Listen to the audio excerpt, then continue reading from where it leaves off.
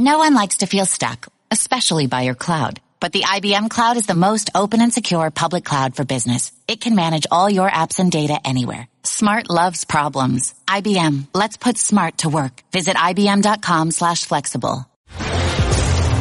This is The Sporting Life on ESPN Radio and the ESPN app. Here's Jeremy Schaap. And as we approach the big bowl games, Super Bowl, it's a time of the year when a lot of Americans think about and participate in sports wagering. It is much easier to do so now legally than it was even a couple of years ago with a Supreme Court decision which allowed legal sports wagering outside of the state of Nevada. Some states have already embraced the model and are doing well with it. Others have embraced it and are not doing as well as they had hoped. To discuss some of those issues, we welcome the head of the sportsbook for DraftKings, Johnny Avello. Johnny, thank you for joining us. You're welcome, Jeremy. Johnny, a couple months ago, I was talking to Chris Christie on Outside the Lines. He was a champion of legalizing sports wagering in New Jersey and in other places. And he described it as a success story, particularly for New Jersey. Big picture, how do you think the advent of widespread legalized sports wagering in the U.S. beyond the state of Nevada for the last couple of years is going? I'd say it's going very well. Remember now, we opened up in New Jersey back in July of 2018. That was our first dive into sportsbook wagering, and Jersey's just been a huge success. Now, since then, we've certainly opened in other jurisdictions, some on the digital side, some on the point of sale, or retail, as they like to call it, where the consumer has to walk up to the counter and make a wager. But in all the jurisdictions that we've stepped in, everything is going very well. So to answer your question, I guess with one word, successful. Well, why are some models working better than others?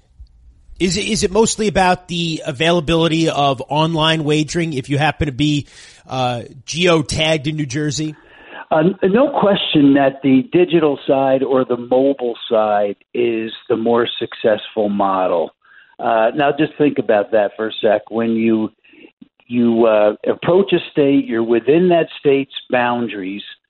You can actually download the app, you can fund it, and you're off and running with your wagers.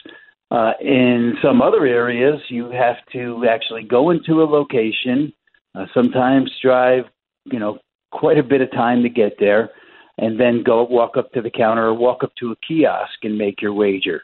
So that is not going to attract the masses. That works because, we've done that in Nevada for years. But the digital piece to me is the part of the equation that really gives it the springboard. We're speaking with Johnny Avello. He is the head of the sportsbook for DraftKings.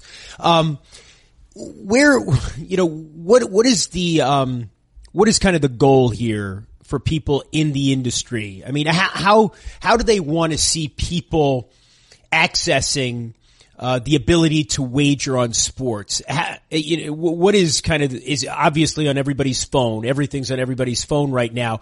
But is it through specific companies like DraftKings? Is it through the states themselves? Who is really going to be the interface as this industry grows? Well, you're asking a guy that works for DraftKings, Jeremy. So in my opinion, it's DraftKings, and DraftKings. I think we have the finest mobile app out there, the digital product. So, you ask where I think, where I want it to go, where I want it to continue to move forward is people to experience the DraftKings app. So now the reason I say that, of course I'm biased to our company, but we do have great content, easy-to-use application. And we're going to keep expanding. So where are we going? We're just going to keep moving forward and being in places that want to have us, which I think is most. And so, the plan for us is just to keep moving forward. So I guess, just to answer your question, what do you want to use? I think you want to use DraftKings. I think we're doing everything right. We're continuing to improve, and it's just full steam ahead for us. Well, I guess I should put it this way, Johnny. In terms of, you're all offering the same service, basically.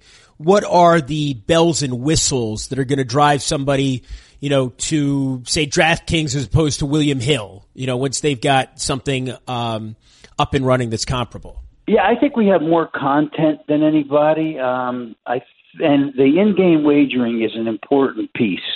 Now, we've signed some deals with the PGA, and so in other sports, major sports outlets. So that this in-game wagering piece is an important part of all of this. People are able to wager on the game within the game. And I think that's going to be where the future is long term. People are going to continue to play that way.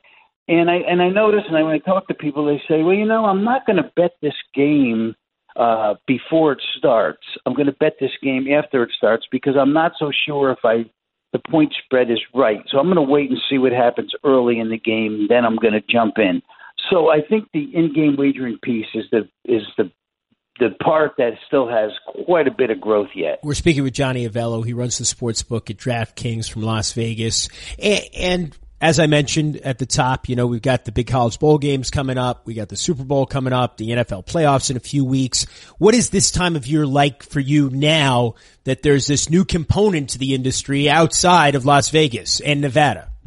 It's still hectic for me. Those bowl games were released on Sunday, and we had to get those up as quick as possible. And it took the crew a few hours. We all put our heads together and made numbers. So that's a hectic time. Now that those numbers are up, now it's just a daily grind with the college football and college basketball and pro basketball.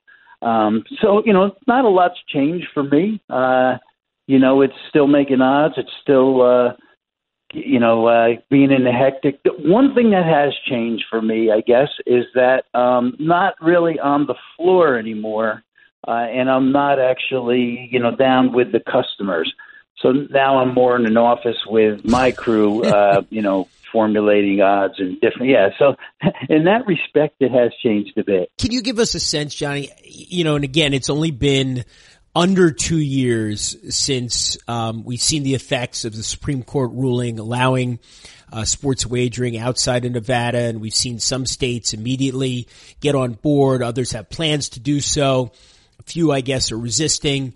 But how much bigger is the legal sports wagering business now than it was before this got started a year and a half ago? I think we're just touching the surface. There's quite a few states on board, but there's a lot more to come. Some are still in the process of passing legislation. Some have passed. Some won't, start until next year. So we're just getting started, Jeremy. It's Jersey's a big state and handles great there, and in other places we've gone just recently, in Pennsylvania and Indiana, business has been great, but I think we're just at the start of all this. I mean, we're probably only maybe about 15% through all the states that can possibly come on board. And at some point, I got to think that all states are going to participate. Maybe not all, but 90%, I believe, are going to. So it's really the tension when a state is making this decision about whether to legalize sports wagering, about the adverse effects of more widespread wagering. Most people agree if you legalize it, more people are going to do it. And at the same time, you're eliminating a lot of the motivation to participate in illegal wagering, and the state will benefit because it doesn't collect, obviously, any taxes on the illegal wagering portion. So is that really the subject of the debate, where states haven't made a decision whether they want to see gambling more widespread and more available, which is what will happen, or, if it's happening anyway, let's at least make some revenue on it and control it? Well, states haven't, I don't know sometimes what the motivation is or isn't for the states. Sometimes they're just a little bit slow to get it going, to introduce it, to put it up for a vote. So it's not everybody is aggressive and wants it now. Some are kind of in a wait and see type of mode. So when they watch it and they see how it's evolving and they see how how we really have strong compliance issues and how we continuously try to do everything right as far as whether it be some gambling, handling people who have problem gambling. We try to do everything we possibly can to adhere to the right things to do and what a state would want to see. So some of those states just have been on the sideline, just waiting to see how this thing goes. But if you've seen it over the past year and a half now, you can see that it runs well, that it's fun for people that live in your state, and there's money for the state to be made. There's also very sophisticated gamblers out there that like to play, and I know they're very happy that we've opened up in additional states. Gives them more opportunities to play. So I always see it as fun and entertainment, and we've actually done that aspect of it too. We've done last year in New Jersey. We did the Oscars and we did the Emmys, offering odds on both of those entities, and they were successful, and that brought in a whole new type of wager. I think there were more females signed up at that time than any other time on our app. Well, it's only getting bigger. Online wagering outside of the state of Nevada and New Jersey. Johnny Avello is certainly in the forefront of those efforts. He is the head of the sportsbook for DraftKings, which is one of the big apps on which you can wager. It's going to be a busy month for you, and then, of course, March Madness right around the corner. Johnny, thank you for joining us. Oh, you're welcome, Jeremy. Thank you for having me on. I'm Jeremy Schaap, and you can listen to new editions of The Sporting Life every Saturday and Sunday morning on ESPN Radio and the ESPN app, beginning at 6 a.m. Eastern Time.